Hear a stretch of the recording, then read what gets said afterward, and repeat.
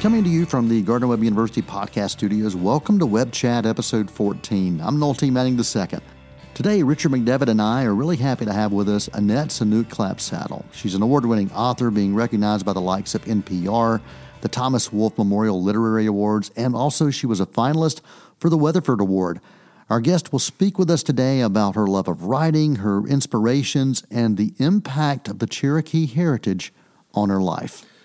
You've had experience as the executive director of the Cherokee Preservation Foundation, a board member for the Museum of the Cherokee Indian, a teacher, an editor, and of course, wife and a mother. How do all of these roles influence your writing? Well, I think number one, all of these roles make finding time to write very difficult. I can certainly see that. No, but I do. I am very particular about where I spend my time and try to find ways that serve each other. So everything that I've learned through these positions or through this service in some way inform my writing in terms of what topics I'm talking about or really thinking through, like even if I think about like character development, right? Mm-hmm. What motivates characters? Part of that experience comes from teaching high school students, for a dozen years, right. Or understanding our deeply historical culture and how we have changed throughout history based on our cultural values. So every way I spend my time is very intentional. I can see that breadth of background would lead to a wide variety of applications, as you just cited. So. You talk about teaching and talk about teaching high school, but you've been able to spend some time here at Gardner-Webb, and you're going to be spending time throughout the day with Gardner-Webb students. Mm-hmm. Share with us a little bit about what are the things you're sharing with these college students who are interested in creative writing, interested in putting their thoughts to paper and seeing those come to life. Sure, yeah. I've asked the last class, for example, what are you struggling with? Because I can talk from, my experience writing this novel or the other writing that I've done. But it doesn't matter what level of writer you are, you all struggle with similar things. And so what I tell them is that my advice is not the only advice. And to be in these conversations, just to be in the conversation is part of the work itself. So, everything from little tricks to get through some difficult spots to different ways of thinking about specifically how to hold a whole novel in your head at once. Yeah. It is terrifying at times, right? So I like to just be really honest with them because it's for me it's useless to talk to someone who is an expert and talks to you as if they are an expert. Right. I like to know where people stumble and how they overcame that. So I hope to bring that as well. What's the greatest trick or tip that you were shared from someone else? Sure. So the writer named Robert Gipe, he's from Kentucky, he, in terms of writing a novel especially, he says that you have to work with it every day. Which is incredibly important because if you don't touch that work every day, then you will lose where you are in the novel. You'll lose kind of the mood or the tone that you're working in, and then you have to go back and reread. And when you're, talk about 300 pages in, you spend a lot of time rereading if you're not careful. So I think that's the best advice I've gotten. Yeah. Well, advice like that is priceless. I'm a big Anne Lamott fan. Oh, yes. And yes. I love the story she tells about her, I think it was her younger brother struggling with a writing assignment or had a writing assignment and had gotten behind, and it had paralyzed him. Mm-hmm. And it was an assignment about, he had to write about different birds, right? And so her father gave him this advice, and Anne now calls it the best writing advice ever, which was bird by bird. Just do it bird by bird, sort of, one at a time. Yeah. Speaking of novels, your first novel, gotten a lot of love and attention, recognized as a must-read. Talk to us about that a little bit, the journey of that, Even As We Breathe. Tell us what it's about. Give us a little background on that story. Sure. So Even As We Breathe is set the summer of 1942, partly at the Grove Park Inn in Asheville, which is, as you may know, an upper-class resort. I can't afford to stay there very often, but it's partly set there and partly set in Cherokee. The summer of 1942, the Grove Park held Axis diplomats and foreign nationals as prisoners of war. That part is true. So that was the backdrop for the novel to bring County Sequoyah, who's a 19-year-old young man from Cherokee, bring him there to work as a member of the grounds crew, and he's joined by Essie Stamper, another young woman from Cherokee. And County is accused of being involved in the disappearance of a diplomat's daughter, and so he has to prove his innocence. He also has a family mystery going on back home that he has to unravel and work out this relationship with Essie. And that's all I'll say about that relationship, so I don't give any spoilers. But so that's the backdrop of the novel. And the way it kind of came into the world, I was fortunate enough that I attend the Appalachian Writers Workshop in Hindman, Kentucky for several years now. And one summer that I was there, the University of Kentucky Press was in conversation with Hindman Settlement School to start an imprint for fiction. And none of us at the workshop knew that, because you don't tell a bunch of writers there's going to be another publishing opportunity. But the liaison, Rebecca Gale Howell, who was going to be the editor of that imprint, was at the workshop and kind of scouting. And she'd heard about my manuscript and had a conversation that day, asked me to send it to her. So I it's not a traditional way of getting published, but I don't think any way is anymore. Or typical, I guess. No way is typical. And so I was having conversations with a potential agent from New York and deciding, do I want to go, try for a bigger publisher. But when that opportunity with Kentucky came through, I knew it would be in good hands. I knew the people who would be working with it. And I'm glad I went that route, because the book came out in 2020 amidst a pandemic, which it was terrible for a lot of writers, but I think it was worse for writers who were with bigger publishers. Because they just got dropped or pushed aside. And the smaller publishers, the university presses, were able to adapt to be more nimble in that process. And, for example, I was able to now that everybody was going to Zoom, I was able to be in bookstores across the country through Zoom that I never would have been able to travel to. Wow. And so that platform opened up new opportunities for me to get broader attention. So it was in some ways really great timing for me. I hate to say anything about COVID was great, but yeah. It certainly was a different point in time for any number of jobs or careers or people just trying to move through their day-to-day lives. Absolutely. Richard had noted that this book, Even As We Breathe, has received a lot of love, a lot of attention. What do you think it is about this story that has resonated? I think it's a few things. Number one, it's the first published novel by a member of the Eastern Band of Cherokee. So literally our story's never been told before, like even a fictional story to a larger audience in this way.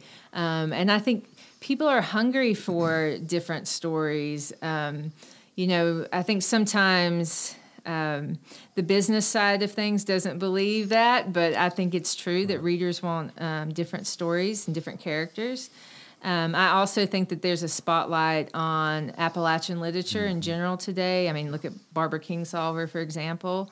So I think that, a couple of those things are really reasons. And I have to say, I've had tremendous support from other writers.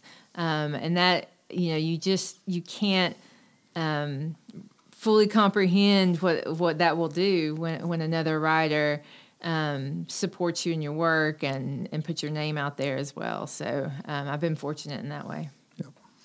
Well, another dovetail on that we were thinking about is, Noel can talk about his family side because he's North Carolina. Mm-hmm. I am too. My family's from Madison County. Mm-hmm. So I have a lot of McDevitt's near Walnut and places like that, not too far from Cherokee. But I'm keenly aware of what the rest of the state is these days. There are lots of newcomers, especially if you look at the faster growing parts of the state. There are many, many people there that are not from North Carolina at all, so they don't know our state's history. Mm-hmm. So do you think that makes telling this story and bringing some light to that history even more important? And does it make it a little more attractive to people maybe for that reason? Yeah, I think that's a really good point. It's kind of weird to think that, for example, Cherokees have been here for tens of thousands of years or since the beginning of time, and people still don't know that much about us. And to some extent, you have to be protective of what you share as well. But I think that for people to understand specifically the state of North Carolina, I don't know how you can talk about North Carolina or talk about the South without talking about the indigenous population that has always been here, that has taken care of this land for so long. I don't know how you have a conversation without it. And so I think it's important to reach a broader audience with those stories. And I think the opportunities to tell those stories are continuing to grow as well. As you think about your family history, your heritage, the location in which you were brought up, what are the things that you have written about that you feel reflect that heritage, that family the most? And you've done a lot of writing throughout the years, a lot of articles. We mentioned your first novel, but you've been writing for quite a while. Sure, yeah. I think a lot of my creative nonfiction, especially lately, is reflective of that. Because I think sometimes people expect Cherokee writers or other indigenous writers just to talk about our customs that are different. But for me, it's a worldview that's different. And in particular, talking about the land. So I do a lot of writing, especially recently, about how I view the natural space that I'm in, maybe a little bit different than other people because of my culture's worldview. So, for example, I am a mountain biker, so I spend a lot of time in the woods on a bike, and that has changed the way that I write. But it also has connected me, I think, in a lot of ways, it's connected me to my culture. And so I love noticing something when I'm in the woods and then talking to someone who is more of a cultural expert than I am about it and connecting those two things. Like, now I notice what plant will fix some problem, right? Like I'll notice a plant and I'll show it to someone who is Cherokee and has that knowledge. And they'll say, oh, yeah, and then you can use it for this and this. It's a beautiful plant, but you can use it for this and this. So those things I love to write about, I love to think about and talk about. North Carolina, it's 2023 is North Carolina Year of the Trail. And I have made a goal to be on the trail every day in 2023. I think it is day 276. Wow. To be exact. And I have done it so far. And that good for you. Yeah, it's been fun. So I've been writing about that a lot too. And I think it's just like part of who I am as a Cherokee person or an Appalachian person, just to be connected to the outdoors.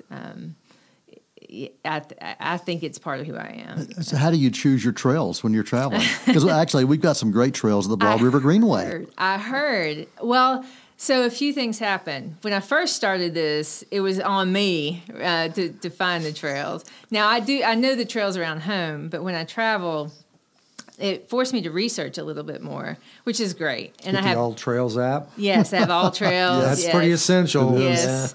And so I'll do that. But now when I travel, a lot of times people already know about this goal. So they've already set it up or they'll tell me. And that's wonderful. Yeah.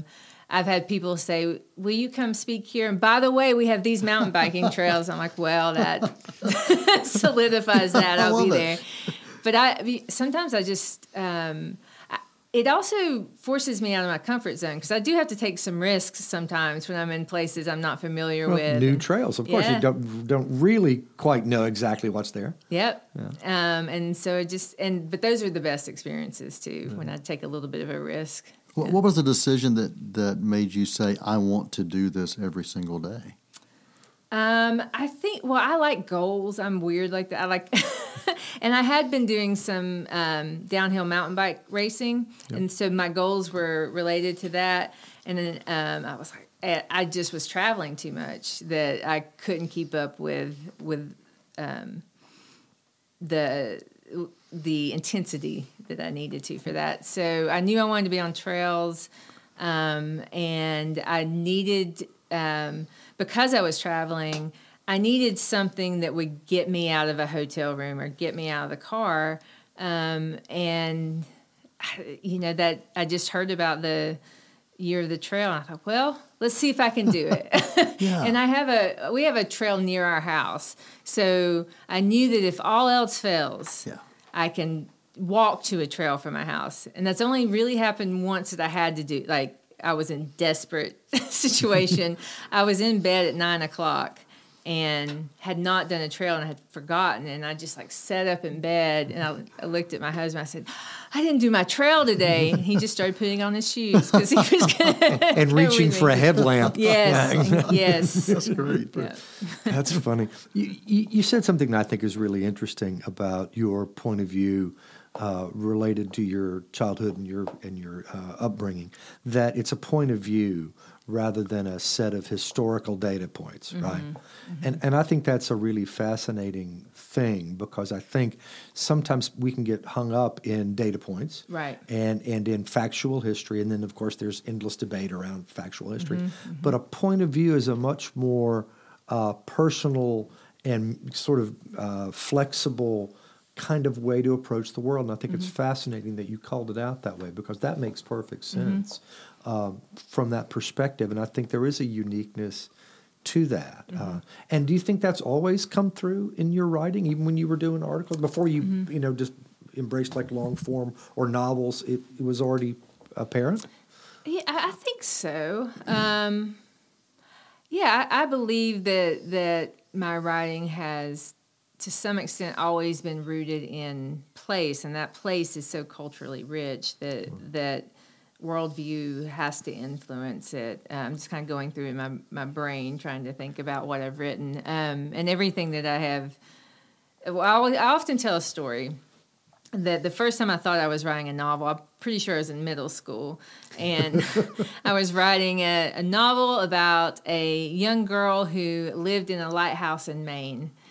And I think I got halfway up the spiral staircase and realized I've never even been to Maine or in a lighthouse, so I probably shouldn't write this, right? And that was I didn't maybe realize it at that point, but that really was a lesson in understanding the place that you're writing about, and because I think place informs worldview. And that's why, as you were saying that, it made me realize as I travel around, I'll often have people come up to me and tell me that they've got some family history of being Cherokee, as if they want to identify, with me or with being a Cherokee person because they have a family story about it. And that's a real problematic thing to deal with because oftentimes those stories are actually not accurate. But two, it's how do you respond to that? And I think that the way you phrased that made me realize that it's because they think being Cherokee is just a DNA thing, if they even have that, right? Yeah. And it's not. It's a worldview. It's an experience within that culture and with those people to live as a Cherokee person. So I appreciate you phrasing it that way because that helps me think through that a little bit better. Well, the way you articulated it, I thought was just really refreshing. And, we do live in a world where we're just drowning in data, right? You can get more than you could possibly process. And I think is some conversation about you can have a lot of data and still not get the point of something. Right. There's more to it than a mountain of data points. And I think that is a very organic and human sort of feeling thing that I liked the way you said that, and I think it actually describes it really well. So what do people ask you about your writing when you say they come up and they have these interactions with you? What do people ask you about your writing? They ask the gamut of things. I mean, sometimes I get historical questions because it's a historical novel, and I kind of laugh. Speaking of data, my husband's a historian, and so I never really thought I was writing a historical fiction novel, and was really nervous about that because I don't math, which means I don't do anything that has to do with numbers. But when you're writing historical fiction, especially set in World War II, you better get it right, or the historians will come out of the walls at you, and my husband will. So sometimes I get historical questions, and I just up front, I can answer the questions related to the book or within the time frame and place of the book, but I'm not going to pretend I am a World War II scholar. I am not. And, I get a lot of Cherokee cultural questions, pretty much, what you would imagine that people don't know about who we are. And they're all very respectful usually and everything. But that's good. So your husband he was a great technical advisor for you. Yes, he was. I would get on him because I would ask him a short question, and he would give me a very long answer. And that's not what I need to know. I just need to know, is this possible here? But, well, we work with history faculty. That would never happen with history faculty. Fascinating. Was there any historical fact that you discovered that you weren't aware of as it relates to your work on this piece? Yeah, the story itself came about because I grew up in Western North Carolina in Cherokee, so today is about an hour from the Grove Park, and it wasn't until when the movie Monuments Men came out, there was an article in the Asheville Citizen-Times that talked about Asheville's role during World War II. And I kind of known about the Biltmore House, which safeguarded some works of art. But in that same article, they talked about the Grove Park holding prisoners of war. And I didn't know that history. And, I'm married to a historian. We have lots of local historian friends. So that in itself, that big piece, was new to me and really kind of led me into writing the novel. But since then, a really cool thing that has happened with the book is that people will give you information that you didn't know. So I had done a Zoom event with a group from Asheville, like a book group from Asheville. And afterward, I got an email from a gentleman who's a historian in Asheville. And for the listeners, in the book, there's a monkey. The monkey's name is Edgar. And he plays prominently in the book. Well, the historian who contacted me said, I just wanted to let you know that during this time period, there was a shopkeeper in downtown Asheville that had a monkey as a pet. And children would go and play with the monkey. But then they would go up to the Grove Park and climb on the fencing that they had put up to keep the prisoners in. And they would mock the prisoners by acting like monkeys. Wow. Yeah.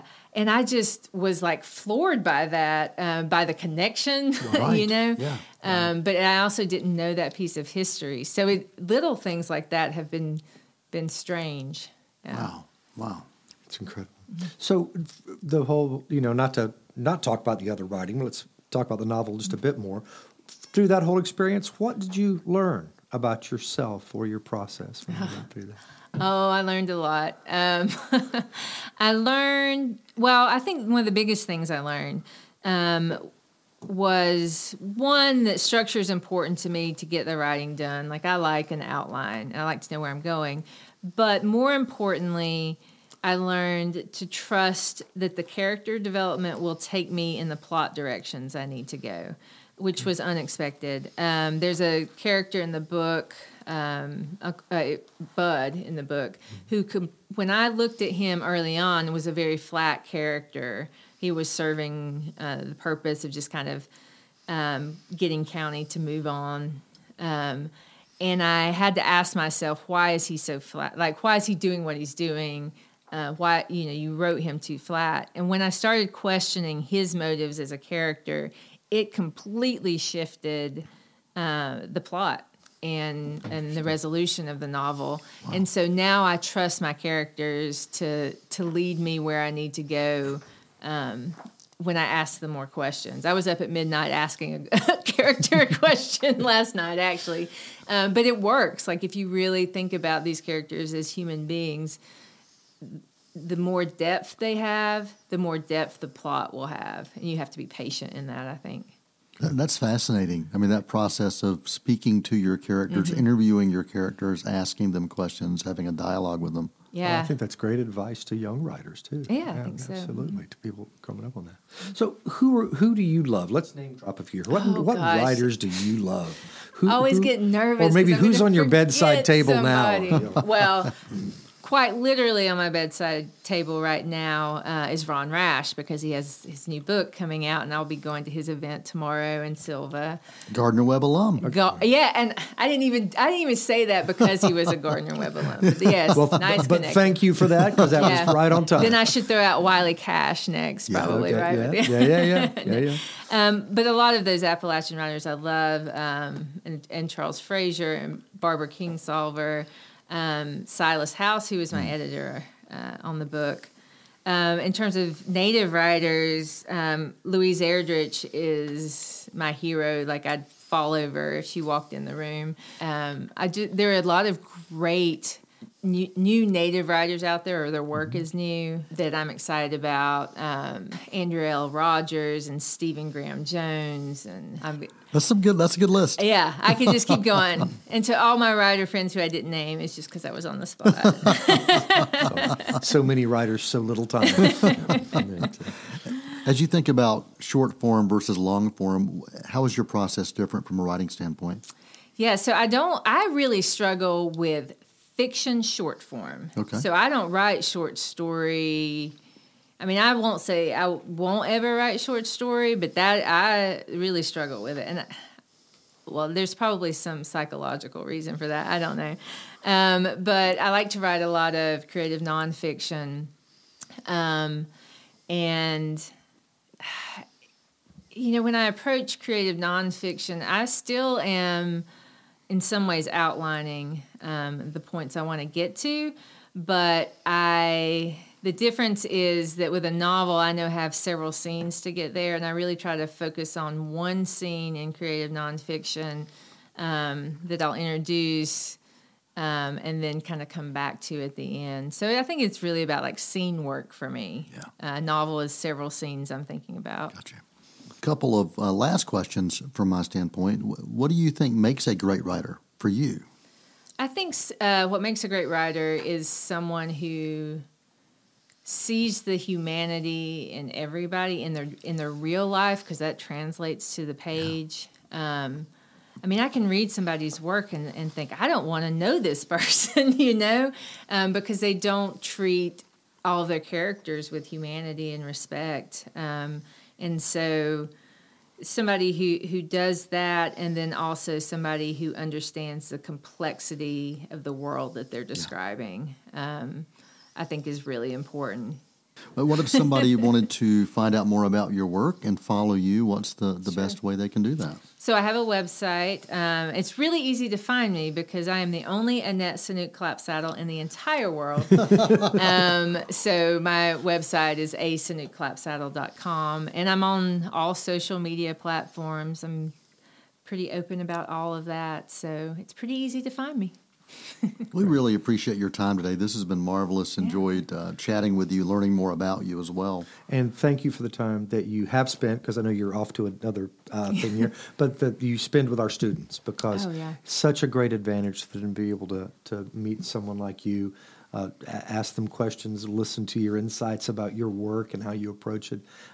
Thank you for being here for them, because they're the most important thing for us. My pleasure. From my days of teaching high school, I love talking to students, so thank you. Thanks again to Annette Saunooke Clapsaddle for joining us right here on WebbChat Episode 14 at Gardner-Webb University. Remember, you can find and subscribe to official Gardner-Webb podcasts just like these on all of your favorite platforms, and you can also follow Gardner-Webb news and events online at gardner-webb.edu/news.